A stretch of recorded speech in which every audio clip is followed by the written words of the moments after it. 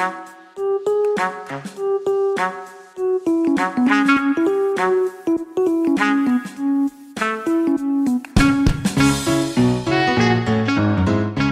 welcome everyone to episode 40 of the Slow Spin Society podcast. I am Paul, your usual co-host, and as always is Rob with me. What's up, Rob? Hello everybody, what's poppin' as usual here from Berlin. So guys, today we're gonna have like one hell of an episode. Not gonna lie to you, there isn't much into the show notes because I think it's gonna be a pretty organic conversation.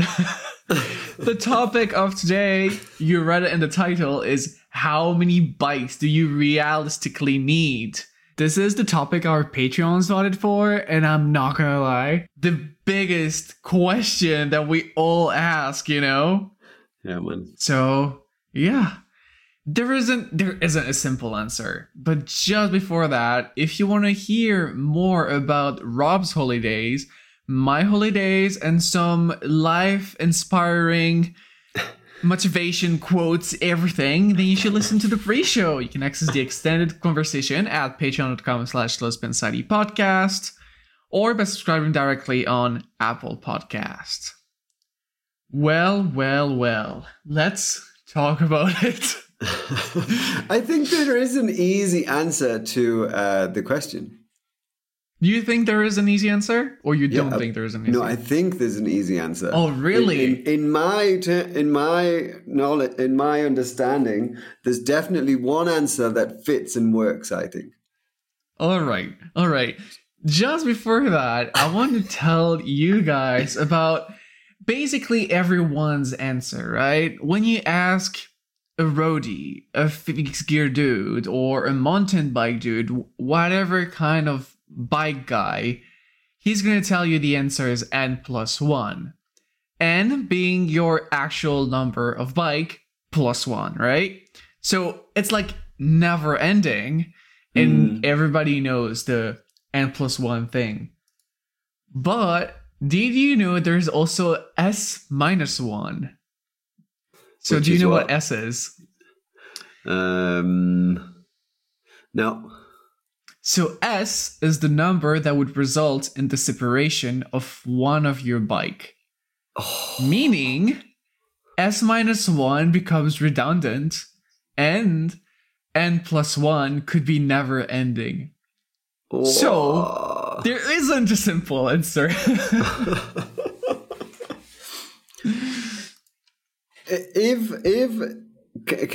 So how many bikes do you need, or how many bikes should you have?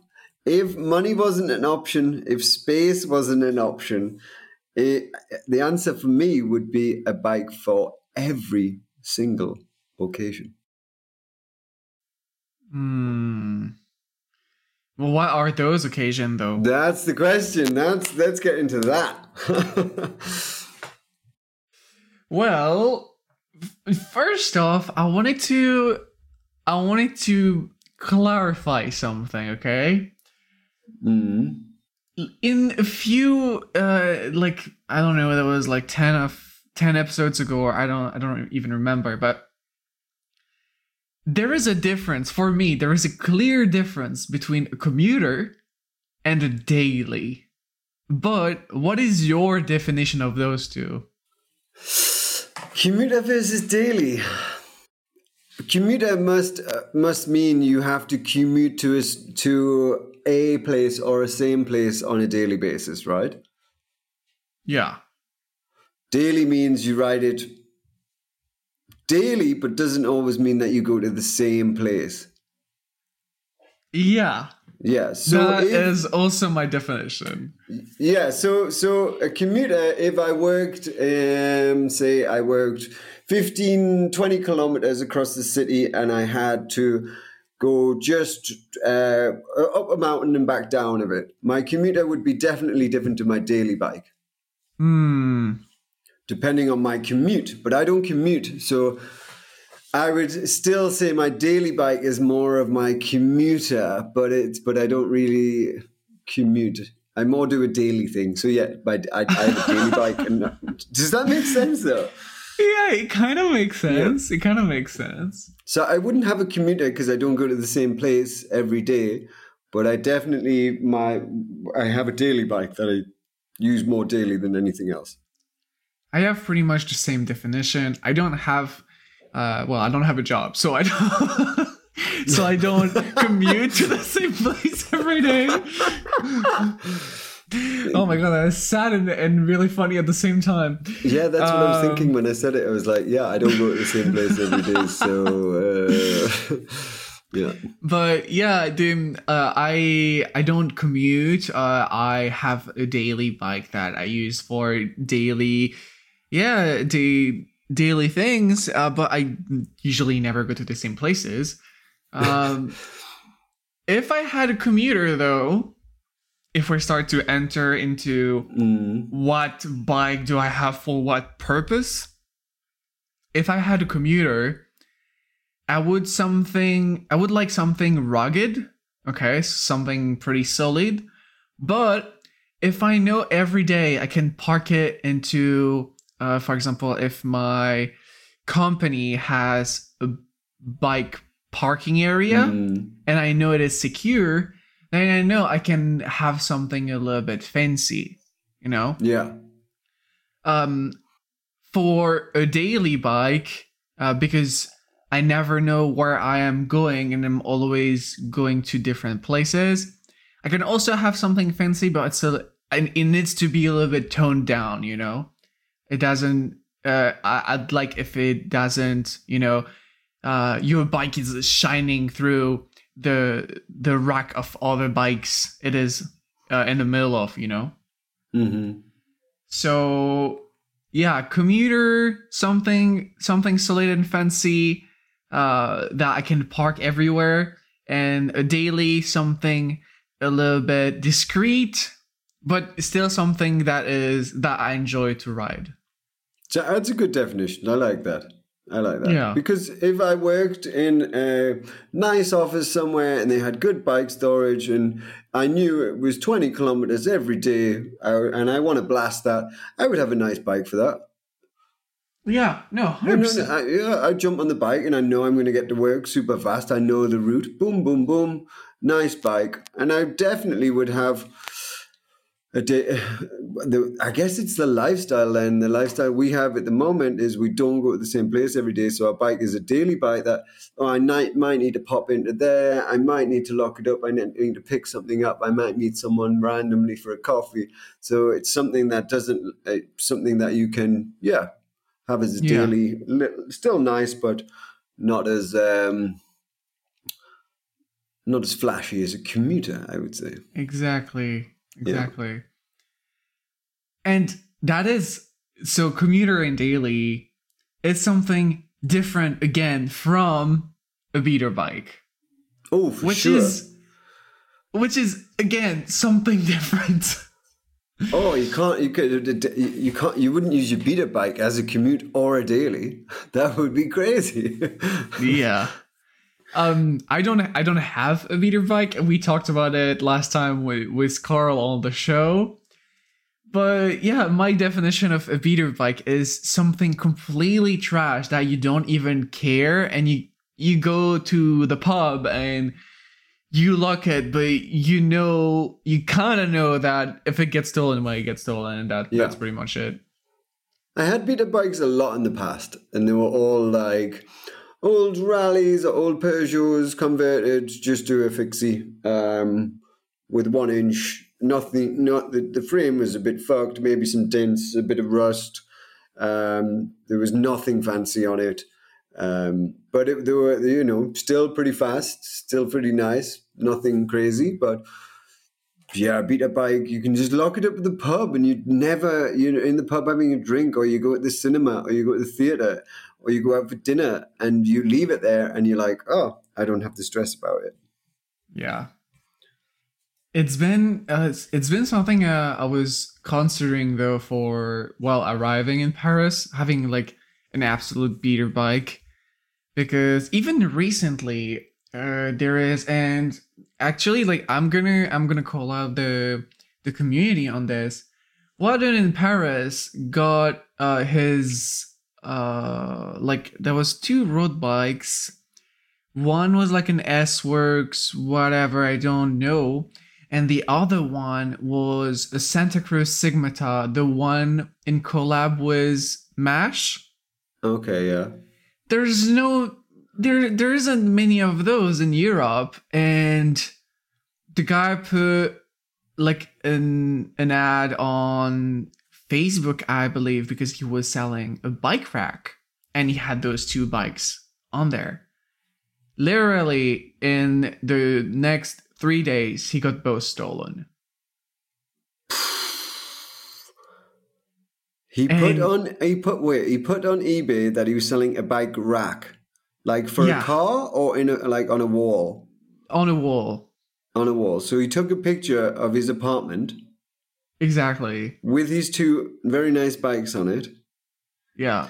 Posted that on eBay that he was selling the bike rack for what, €50? Yeah. And obviously had his address. Someone contacted him and was like, "Can I come around and look at the bike rack?" And they're like, "Yeah, sure. Here's my address." And then 2 days later, he gets his bike stolen. Exactly. Shit the bed. Dude. That is so bad. Having a beater in Paris. So yeah, before that, if anyone sees a Stigmata MASH in Europe, contact me. I'll contact the dude. But having a beater in places where it's easy to get your bike stolen, and maybe you don't have enough space in your apartment, or you just like to go out for a drink with your bike, having a beater bike is definitely something I considered at some point. But I have an issue now with the beater bike. I find it very hard to build up a beater bike and ride a beater bike when I know I just love jumping on one of my other bikes. True. Absolutely true. Not gonna lie, who doesn't like to flex a little bit when you go to the pub? You turn up on a shitty old Peugeot and I'm like, yeah, but I've got an engine at home. And then everyone's like, whatever.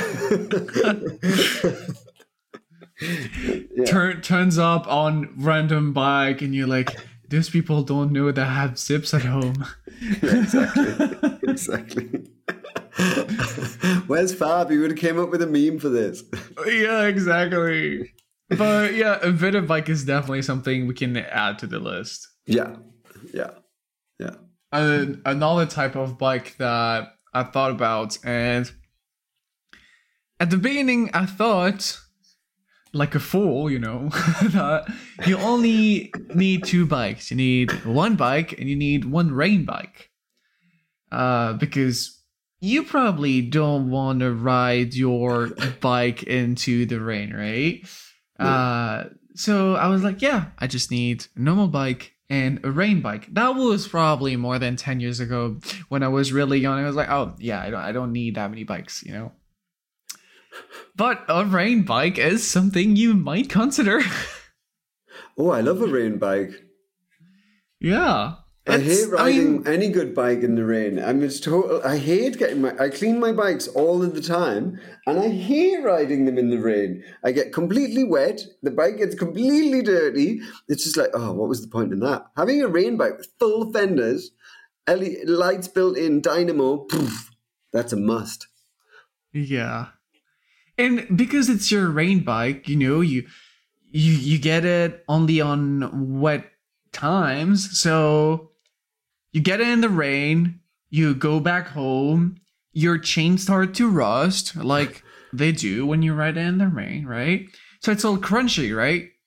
But then the next time you ride it in the rain again, so the rain acts as natural lubricant, and then it doesn't get crunchy.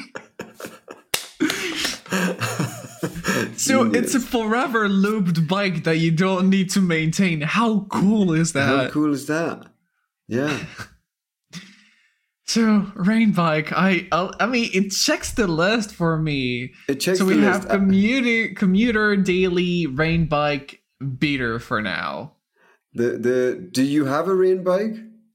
Right now, I don't. I don't. Either do I, but I would have Because, because, since I don't have a job, I don't have to move out of my place every day, especially when it's raining. So That's I don't true, see the that's true. point.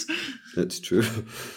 But if the situation came to it, rain bike is definitely on the definitely on the list, ticked for sure. Yeah. And like For sure. when you build a rain bike, so I'm taking myself as an example. You want it to be a track bike and you want it to be brakeless because you're a cool kid, right? Yeah. But you're like, oh yeah, rain bike. Okay, aluminum frame, sealed bearings, sealed bottom bracket, probably like some reliable aluminum parts.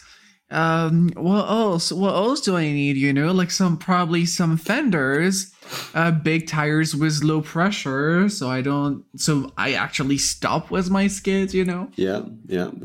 But yeah, that's my definition of a rain bike. Yeah. Fenders, SPDs, aluminum frame, sealed SPDs. bearings. Yeah, SPDs. In the rain. Because, okay, hear me out. When I don't have SPDs, I mean, even when I have SPDs, but when I don't have SPDs, I foot brake a lot. And when I'm talking about SPDs, I'm talking about mountain shoes SPDs when you can actually put your foot down, right? Yeah. So I foot brake a lot, but foot brake, if you ever tried it in the rain, you know that it's absolutely ineffective. It doesn't work, not even the slightest bit. Yeah. Rubber on rubber doesn't do shit, wet. right? Yeah. Exactly. Yeah. So I want SPDs because I don't want my toe clips or toe straps to be all wet and then the humidity get into my shoes. And I want SPDs because I know that it's not going to be a struggle to get into my pedals, into my toe cages. That is such a wise thing to say. I hadn't actually thought about that because my main issue with riding in the wet is my shoes and my straps get wet most. Right. But if I have dry trainers, that's true. If I have my trainers in my bag and I've got my SPD shoes on, doesn't matter where I'm going, I'll always have dry feet. Apart from while riding. Yeah. Wow, you just blown my mind there. When you have fenders, you can't foot brake, so you might as well have SPDs. Yeah. So yeah, the SPDs, wet bike, rain bike, whatever you want to call it. That's my take on that. The rain bike is definitely going up there on the list. It's even getting higher as we're chatting about it. It's definitely going up there. But also there's another issue, the flexing side. Putting fenders on a bike is like, oh no, what am I doing? But yeah, you can put some cool fenders, You can. That's true. For example, I have a friend in Japan that has a Mash Lava, same one as I do, and mine is like orange, of course, and I put like some blue anodized parts on it, but he put green anodized parts on it, and he put like fenders and pole cantilevers, and I even think it's in a freewheel right now, and it just looks cool with a fender, not like fender that wraps around your wheel like old school style fender, but more like the fender that goes under your saddle and is actually long enough to protect your back. Yeah, that's the kind of fender I'm going to definitely more like a cross bike fender. Yeah, I could definitely put fenders on my Ranger this winter. Oh yeah, that would definitely work. That would black fenders. I think that would look kind of dope. Actually, I think you're right. Okay, cool. So my daily, which is my Ranger at the moment, might turn into my rain bike this winter. Interesting.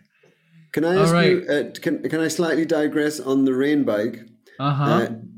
Do you have any form? We all have rain jackets. Do you ever ride with rain trousers? I don't. I No, me don't. neither. Me neither. And I know it's like super practical and everything, but even if it's cold, I don't really mind getting my trousers wet. Because like body upper part, if it gets wet, like a pain in the butt. But trousers, if it gets wet, I'm like, okay, like a pain, but doesn't really matter that much because I know at some point I'll be home and I'll be dry, right? Yeah. Me too. But cold and wet feet, that's a problem. I hate that. I hate that above everything else. What do you do about that then? I used a good old courier method to put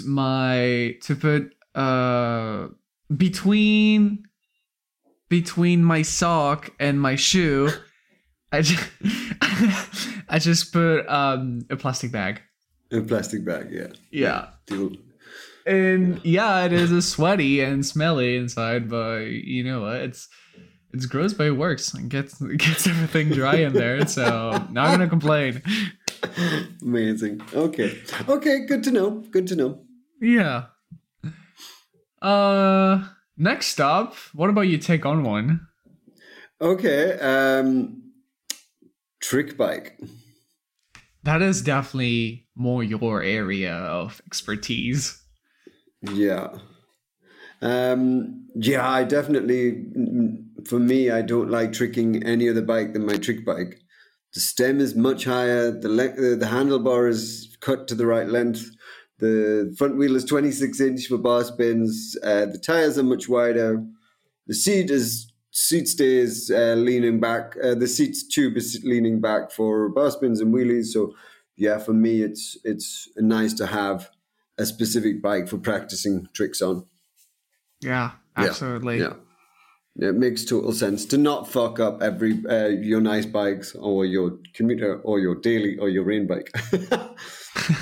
Is the purpose of a tricks bike being I can train super fucking hard on that one, and then when I actually want to throw some tricks on my nice bike, I can.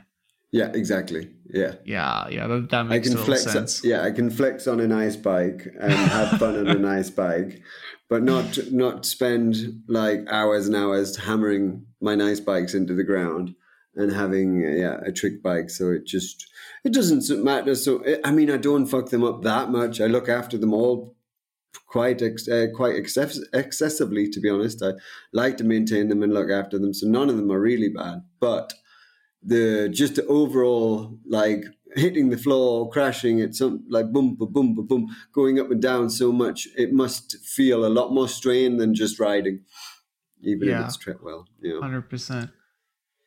But that being said, trick bike, fixed gear trick bike, I've always got a BMX. Mm-hmm. It's in my flat Newcastle at the moment, and I'm kind of missing it a bit, but having a BMX for that Sunday morning session, riding a spot with some BMXs, you need that in your life. I feel that. Yeah, a trick bike. It felt like you're setting up something that it's gonna break at some point. Yeah. So you're like, okay, I'll try to not fuck it up too quick, but I know I'll fuck it up at some point. So yeah, exactly. Yeah. But that's also why there's like MTB rims on them, like solid downhill rims. There's a few components that are much stronger, sturdier than I would put on a fast bike. That's why it makes it a little bit heavier, but not that much heavier. Yeah. Did you just talk about a fast bike? Did I say fast bike? Yeah. Yeah, I think I call my nice bikes my fast bikes. Isn't that two different things though? Yes, it is. Yeah, it is. There's a few categories on here that we're missing out on the notes. I would like to add one because I have my. Well, anyway, we'll get to that. Yeah, fast bike, or how I call it. Oh shit! I'm fucking late. Bike. Yeah. That's a good category title. And you know what? I recently had the opportunity to ride my Parallax again. And it's been 2 years and a half since I came back to Paris, and I've been almost only riding on steel frames, either my mesh work or my mesh steel, but that's about it.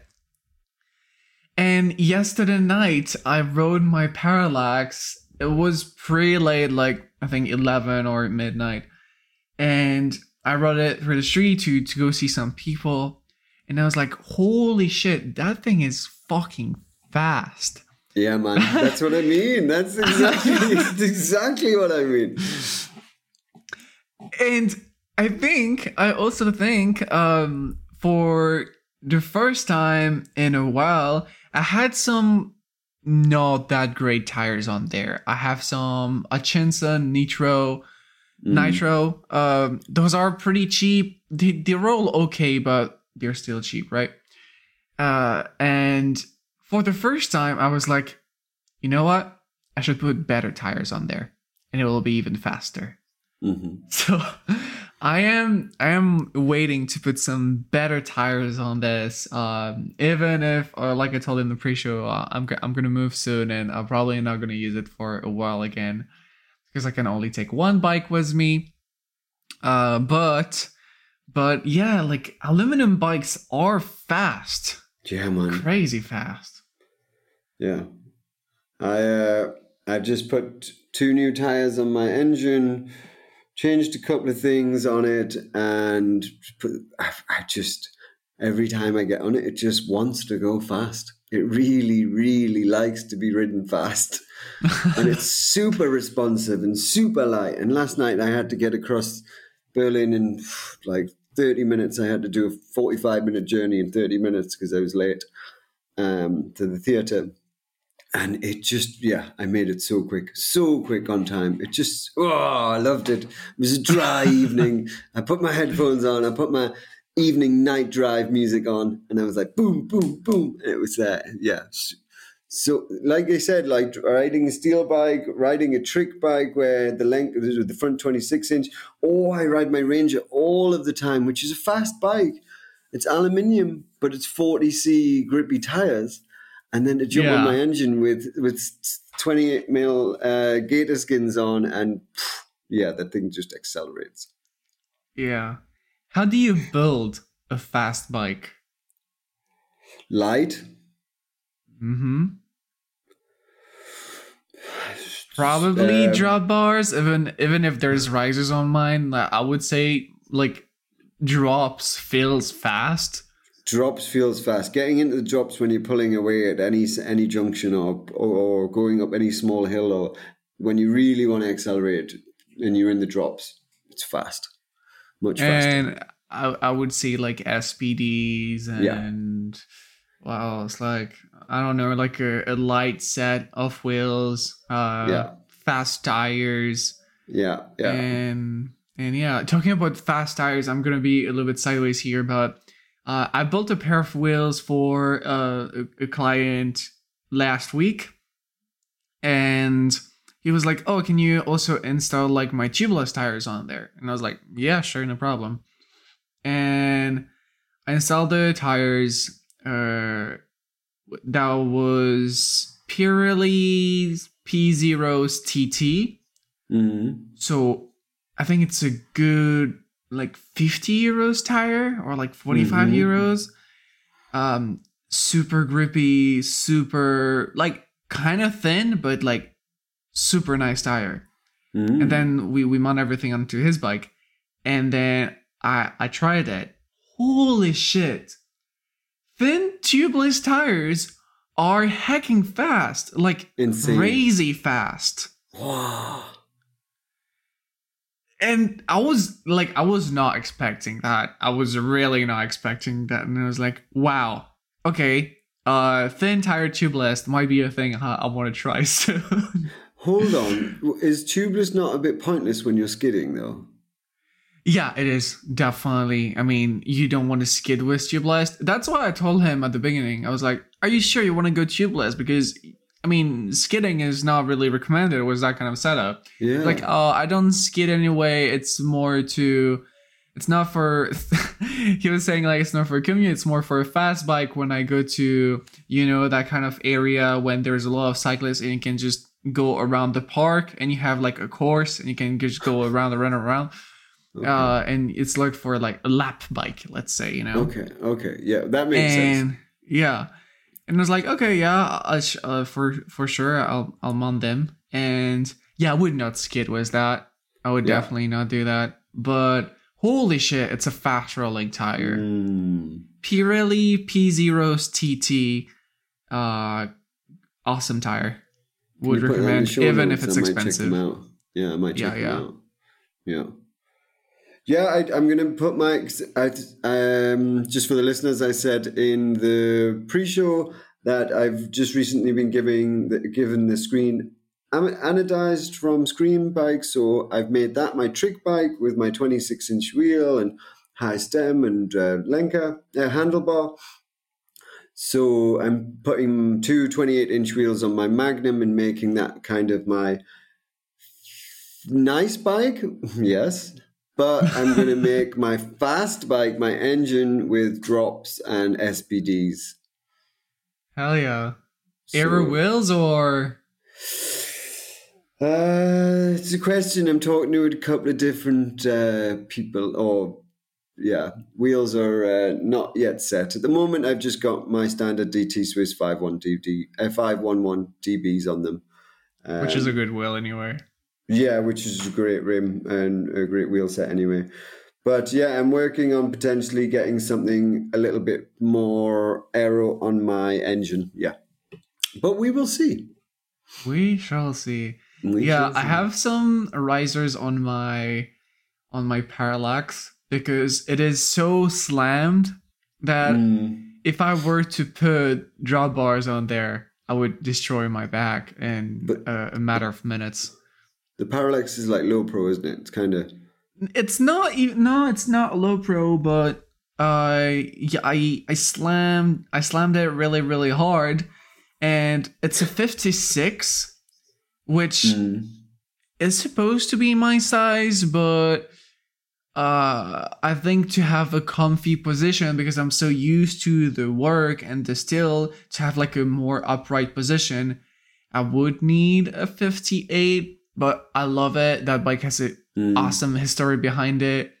I had it in Japan. I ordered it new in Japan, actually. That was my first new bike, you know.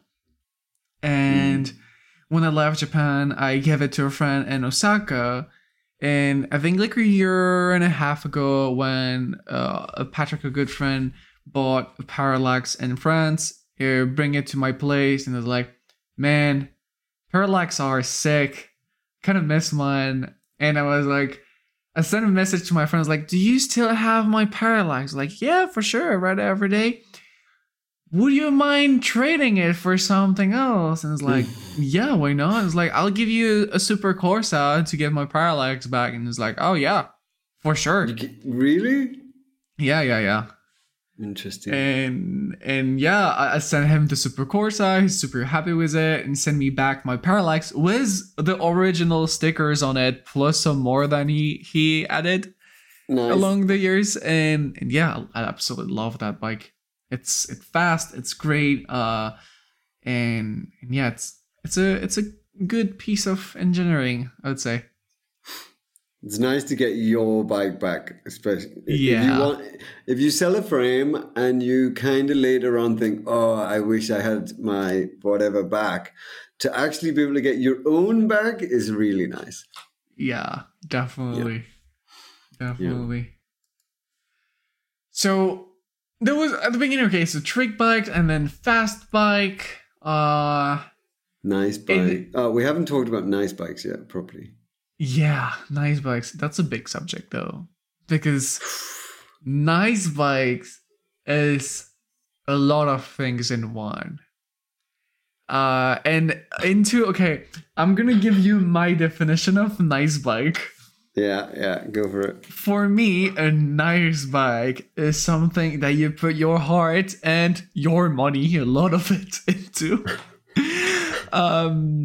But it usually tends to be completely unrideable. I'm gonna go on to a few examples. My Antonov Ellen it's a really nice bike. It's a carbon Kevlar frame from the 90s, with some carbon wheels from the 90s, both 16 spokes with tubular tires. It is really nice to look at. It is absolutely unrideable in the streets, you know? You need to be so fucking chill to ride that thing, because do a 180 skid and you'll destroy everything. You couldn't do one. No way. So it's a really nice bike, but when I say nice bike, I put quotes around it because it's unrideable. Other example, I have back in Japan, I have my white GT, which I think was my first nice bikes. I put my very first pair of zips on there, and same, those as tubular zips from the 90s, or no, rather early 2000s. Yeah, early 2000. And there is an Easton carbon seat post, a carbon flight on it, Easton carbon monkey bars, and what else? And a rotor crankset. All of those reunited makes for a bike that, if it's not perfectly, and I'm saying perfectly set up, like to the micro nano torque wrench, it's gonna crack. It's gonna crick it and make some noises and sounds and stuff. So, you know, like, you ride it, but you're like, okay, I just need to be pretty gentle because I don't want to destroy the heck of those tires or rims or whatever. So, and a carbon bar from the 90s, it's still like, you know, like carbon fiber that you don't want to bunny hop with, I would say. So that's a really nice bike, but again, it is kind of hard to ride with. Yeah. Would you say we could add to the same title, nice bike / or display bikes? Yeah. I call them coffee bikes because they usually don't go much farther than go have a coffee and come back. Okay, so I think even coffee bike's a better name for it. Yeah. Because I have my Datas that I painted myself, and but it's hard to ride. It's not nice to ride. I love it, but the toe overlap's insane. You know, I like to go out and for a spin on it once in a while, but it's not really a bike I would use that often. But I have it on the wall. I love it. It looks great. Yeah, I don't have nice bikes like you've had in the past or have.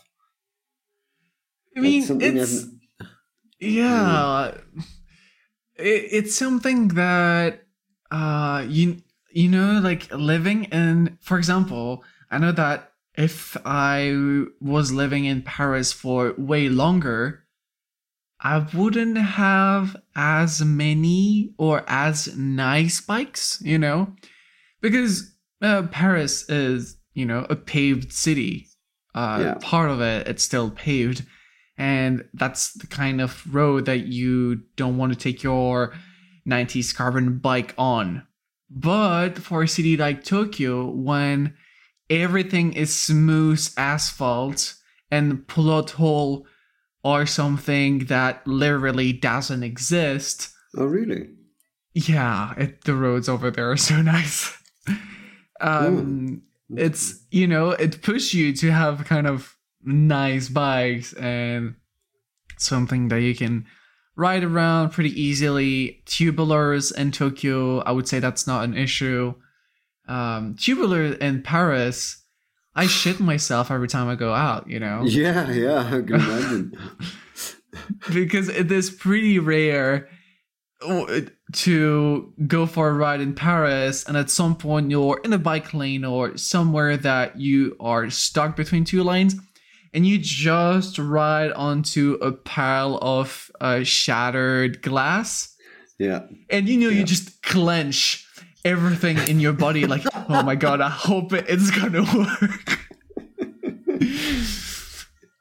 So the roads in Tokyo are exceptional. Oh yeah.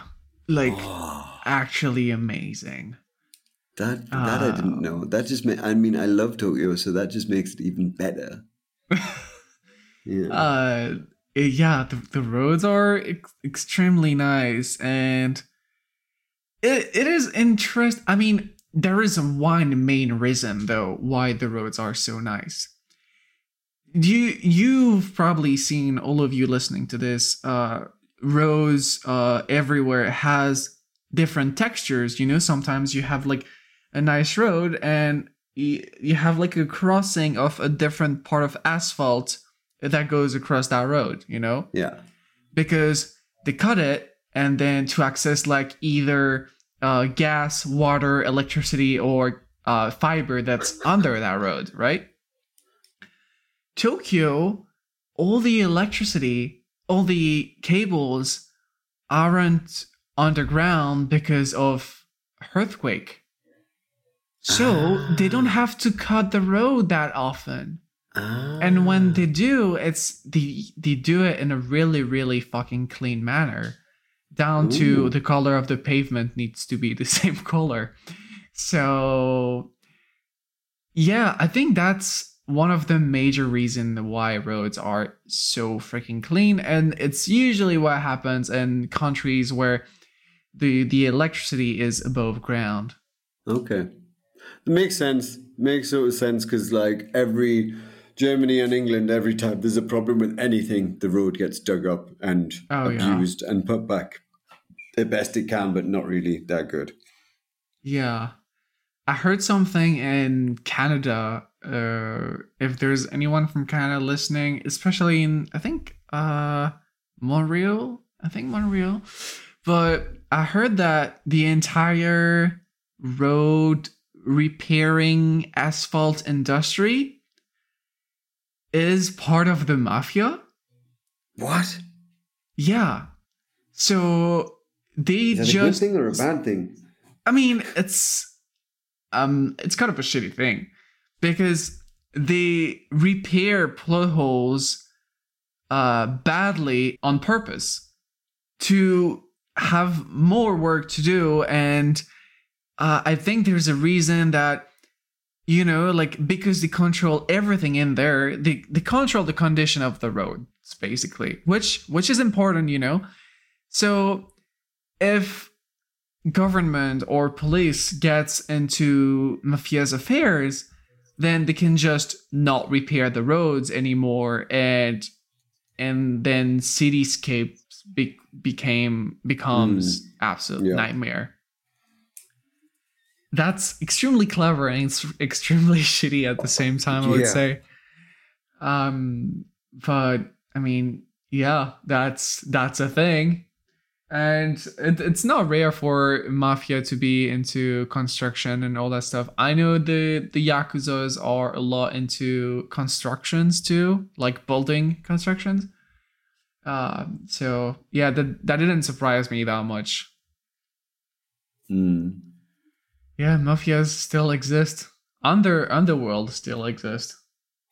For sure. For sure. Talking about Underworld, going sideways again a little bit, but Have you seen that story about the 22 bikes of the Italian team getting stolen at the World I was Championship? just about to bring that up. Did you read how they got found? Yeah. So Hilarious. for everyone listening that isn't aware, during the World Championship that was a week and a half ago, probably In Ruban. in Roubaix, yeah. The 22 bikes of the Italian team got stolen. And we're talking about crazy expensive road bikes and track bikes. All absolutely unique. Yeah. Yeah, 3D, like 3D carbon printed setups for like handlebars and everything for each specific Exactly. rider. Yeah. 3D Crazy. printed carbon, 3D printed titanium, like all the bells and Yeah. whistles. And by the way, this was the sentimental, a lot of these bikes, because this is what the Italians won. What else did they win on it? They won on those other races on those bikes as well. Yeah. So they were super attached to these bikes. They're super attached to these bikes, and yeah, they were like the world champion bike that is, like gold color. Yeah. And there is Ghana's bike that is actually blue like the other bike, but it has like a chameleon paint on it, like a color shifting paint. Mm-hmm. So it's also really nice and really unique. So a total of approximately 600,000 euros worth of bikes. Yeah, I think it works out on average 33,000 per bike if you just work it out per average. Yeah. So bearing in mind they're just standing in this hotel. They're not in a locked room. They're kind of on display in a lobby on one of the floors because the entire team are there. Everyone's there. The management, everyone's there, and the bikes are out. And the bikes are out, and the Italian team was already concerned about safety of the bikes while preparing for Roubaix. So they choose a hotel that has like cameras and stuff on purpose. And then they all got stolen. All of them. Guess what? Like a week and a half later, during a drug bust out of all things in Romania, I think. Yeah. They found the bikes just hanging out into a living room. Yeah. The guy was trying to sell them for 1,000 or 1,500 euros each. Yeah. That is insane. What the fuck, man? That is insane. And that asked the question, the team that stole those bikes must have been prepared and know what they were stealing, right? Yeah, they must have, yeah. Okay, so they know that most of those bikes are absolutely unsellable to the public. At some point, there must be kind of like, like for same thing for art pieces and stuff like that. There must be some kind of underworld with a black market for those kind of stuff. I mean, how could you sell them? Yeah, how could you sell them? You can't sell it to normal people. You need to sell it to like a drug lord that just happens to like bikes and is ready to put the price for it. Yeah. But is never gonna get them out of his absolute gigantic mansion in the middle of Russia. So yeah.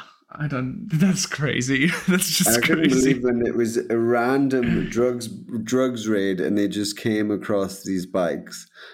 I mean, the whole world must have been looking for these bikes. It's huge to steal. Yeah. Yeah, no. That's a shitstorm. You've started a shitstorm if you're going to steal the team's bikes. Yeah. Especially the Italian team is so big. There's so many bikes. Yeah. Oh yeah. Coming back onto the topic, and those are pretty nice bikes. Yes, that's definitely a nice bike. Yeah. So what do you think about track lacrosse? Track lacrosse.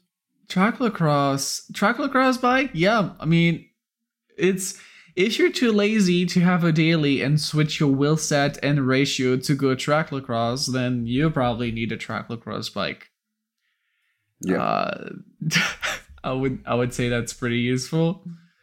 But track lacrosse, switching, let's say you have a daily and you need to switch to a track lacrosse setup. It's pretty easy and straightforward, right? Because your bike is clean and you can just switch up.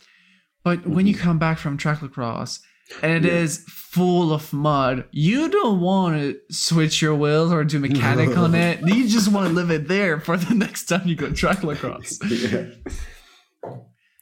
So, the thing about track lacrosse is, my range is a track lacrosse bike. I like having track lacrosse tires even in the city because, like Paris, Berlin is even more cobbled, and there's more parks and gravel tracks to cut across. And in the winter when it's wet, it provides a little bit more grip anyway. I kind of like a track lacrosse as well. Yeah, my track lacrosse is my daily bike at the moment. Yeah. Now that the weather's changed. Yeah, no, 100%. I don't always need to go to the woods with it. Yeah. And track lacrosse bikes are so specific, like big tire clearance, different tires, small gear ratio, different geometry. They are so specific. Then, sometimes it's just best to have one and live it as it is. I think so. And finally, we're gonna do one more and then a few more subjects before we wrap things up. But there is also proper track bike, I guess, to go to your local velodrome if you have one. And I guess you would take something that is pretty fast with tubular tires and drop bars and proper SPD SLs or, like a clipless road setup. Like something proper track bike and have fun around the track with that. And I know there's a lot of tracks that if you go there with your bike, they will ask you to change your tires or completely change your wheels before you get onto the track. Yeah. Especially wooden tracks, they wouldn't let you go there with your dirty, filthy wheels, You mean I can't just jump on it with my trick bike and pedal around a couple of times? They wouldn't go for Absolutely fucking not. After riding through the park on the way there and skidding through mud and shit and then be like, okay, I'm going to ride on your nice velodrome. This being said, your nice bike could be your proper velodrome bike, because since you're not skidding and since you're only going around but really fast, you could have something that you wouldn't take on the street. That's what I was going to say. Yeah, your nice bike could definitely be your velodrome bike, your proper track bike. Sure. 100%. Yeah. So with all of those bikes, and I'm pretty sure we can find other types and other reasons to have more, because we all know more bikes is more fun and less money. But there's a major problem to that. I know people, like I think it's 80% of the people listening to that podcast, I can see it in the analytics, are 24 to 35 years old. It's usually the time of your life when you don't live to your parents' house anymore, so there is not that much space around, and you live into an apartment, so there is even less space. Space is a question that is fucking hard and fucking annoying. Yeah. Even if you know how to store bikes, you have racks and bikes on the ceiling or whatever, especially if you live in an apartment. A bike in an apartment is something that can be beautiful, but it is really, it's hard to take visual space really fast. Yeah. I guess you can feel it too, right? a minimal apartment with that looks really nice. One bike looks good. Two bikes can even fit. Anything more than that, three bikes, it starts to become visually not minimal anymore. Yeah, It's quite tough. absolutely. Yeah. I like the system you had in your place with the pole. So one bike on top of the other bike. Yeah. Yeah, That works. either the pole or either, you have those the plug or the thing that you drill into your wall and then you stuck your front wheel in. Yeah. And your bike stand upward. That also saves space. I mean, there is like tons of different bike racks. I have two in my apartment in Newcastle in two different rooms. I really like the wood ones with a little shelf so you can put something on it as well. And I think that looks, if my apartment has a bit more like wood in it anyway, so wood flooring. So having like a wood nice rack with a plant pot on it kind of looks cool, I think, as well. Yeah. Yeah.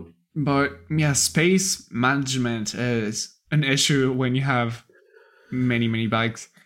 I guess the dream of everyone would be like having a dedicated bike room, also called as a garage, but a garage is it's 2021, everybody is broke. How the fuck do you have a garage? Yeah. If money and storage wasn't an issue, then I would have literally a bike for every single occasion. Yeah. I would. I'd have an MTB bike, I'd have a hardtail, I'd have a downhill, I'd have a dual suspension, I'd have a BMX, I'd have a road bike, I'd have a gravel bike, I'd have an adventure bike, I'd have a time trial bike. No, I don't think I'd have a time trial bike. I don't think I'd have a time. We didn't even touch upon all the bikes that are not track bikes, Yeah. We haven't even. There's just I would have it. Yeah, it's crazy. Yeah, I have a unicycle. Yeah, and it's like it's the entire dilemma of having multiple track bikes. Track bikes are meant for the city, but city means apartment. Apartment means small space for many of us, and so small space means not that many bikes. Yeah, it's like I'm gonna call it the city track bike paradox, I guess. I love it. Well, yeah, and so like space management is one problem, and for most of us, money management when you have more than one bike is also a problem, I would say. Especially if you want Zip or Thompson DT Swiss. It's every time it's a build, you're like, oh, here we go again. Yeah, no, totally. I mean, you start having one bike and then you want to build a second one and you're like, oh, but I want it to be really nice and fancy, so my actual bike will be my daily, my commuter, my beater, however you look at it. And yeah, you start searching deep and you're like, oh yeah, those parts looks really nice, I want to buy those, and of course those are expensive. And then you build your really nice bike and like, okay, all that carbon feels great but a little bit unrideable, I might as well build something else. And if you don't sell that bike, then it means you have like, again, an N+1 situation when you add one more bike to your collection apartment. And at some point, N stand for in N+1? Ends being your actual number of bike.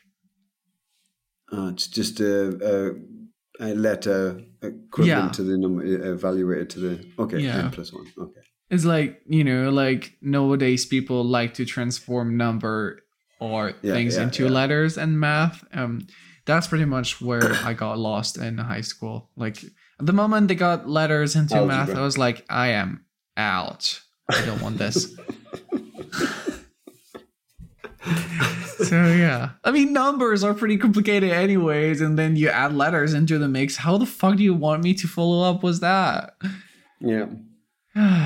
Anyway, So yeah, that's pretty much it. Anything you'd like to add onto Have that we thing? answered the question? Absolutely not. We just went rambling around onto different kinds of bikes that you could potentially own, but yeah, there isn't a clear answer. Do you have a clear answer? No, not at all. How about for each individual person, depending on the style of riding, the daily commute they do, the number of bikes one should have is based on the individual. Yeah, that sounds great. Yeah? Yeah, I mean, yeah. Yeah. I mean, you can have more bikes if you want to just collect bikes, but if you want to have bikes for, if you live near the mountains, but you also like to go and you need to go to work on a daily, or you can have a mountain bike, you can have a fixie for the mountains, you can have whatever. I don't think there's any right or wrong answer. It's what suits the person individually. And you should never be ashamed of having multiple bikes. No, you should be proud of that shit. Yeah. I know there are some people that shit on other people because they're like, oh yeah, that dude has 60 bikes and he never ride any one of them. As long as you have bikes and you ride them, especially if you ride them, because it's a bike, it's meant to roll on the ground and not being hanging up on the wall, then there is no shame about that, you know? Like, it's your passion, you buy bikes. For me, it is almost part of my retirement plan right now. So, I like the way you think. It's like having multiple bikes is nice, and if you have the space and the money, and especially if it is a motivation to go to work every day and work your ass off to get your new bike, upgrade your actual bike, get some new stuff, then go for it. You know, minimalism is great, but having multiple bike is fucking awesome. Yeah, man. Yeah. So yeah, I would say there is no good answer to that, and I encourage everyone to have whatever amount of bike they want. I know my friend Diego has one bike, rides it every day, is super happy with it, and he's like, I don't need another bike, you know, I can just like take 30 minutes of my time and do the mechanic to transform it into a tracklocross or a kind of a track bike roadie style or a proper velodrome bike, you know. I have the parts in home, I just need to switch like a stem, handlebar, put brakes or not.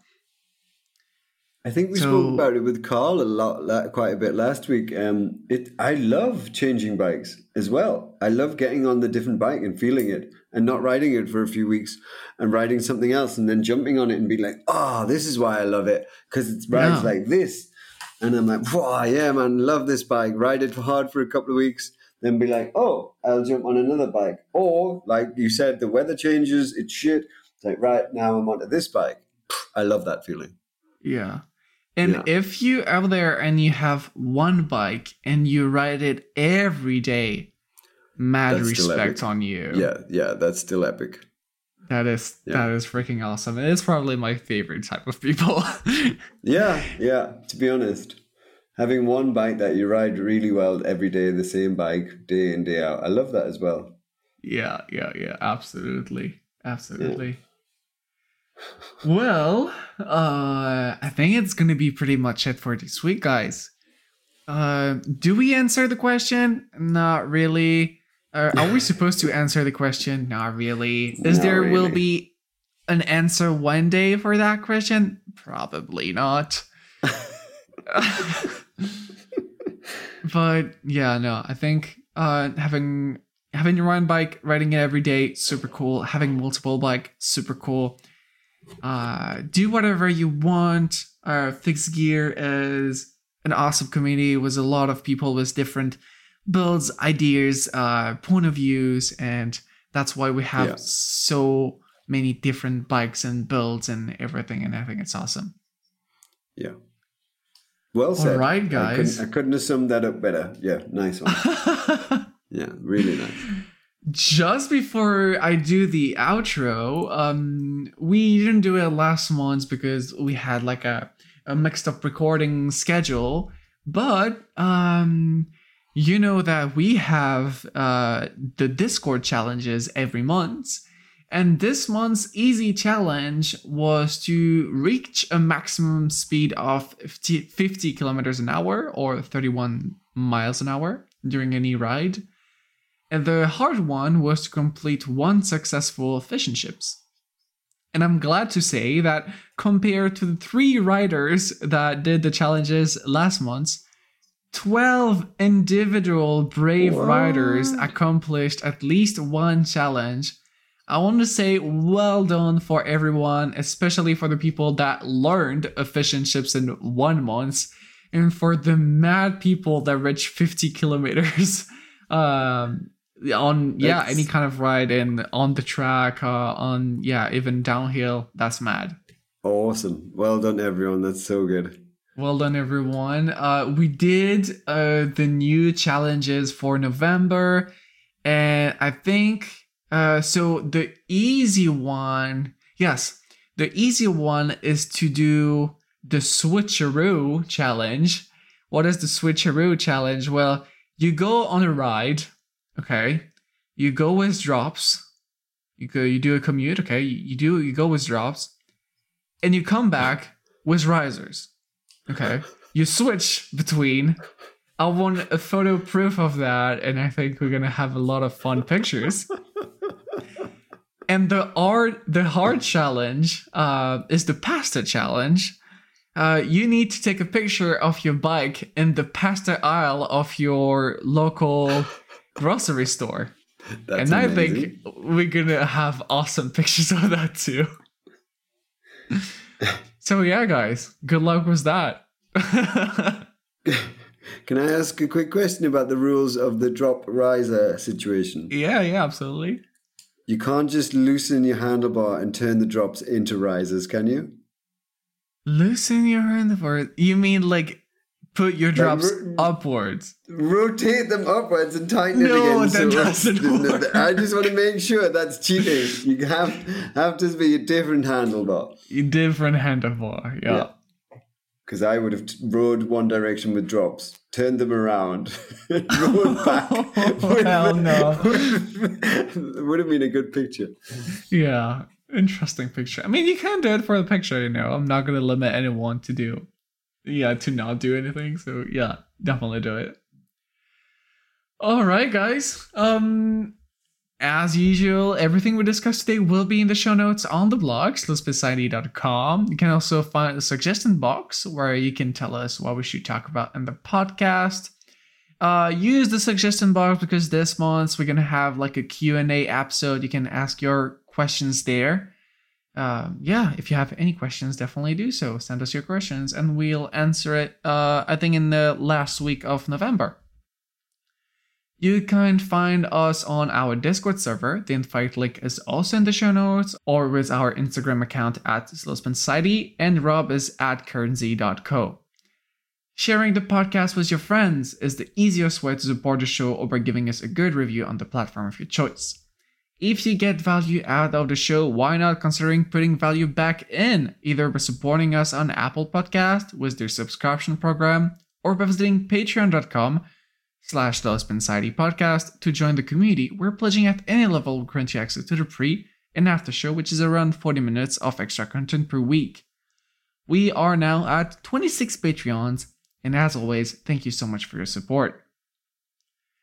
The music for the show is Lovely Swindler by Amaria, and the illustration was by me. And I wish everyone a really nice week, and we're gonna go onto the after show.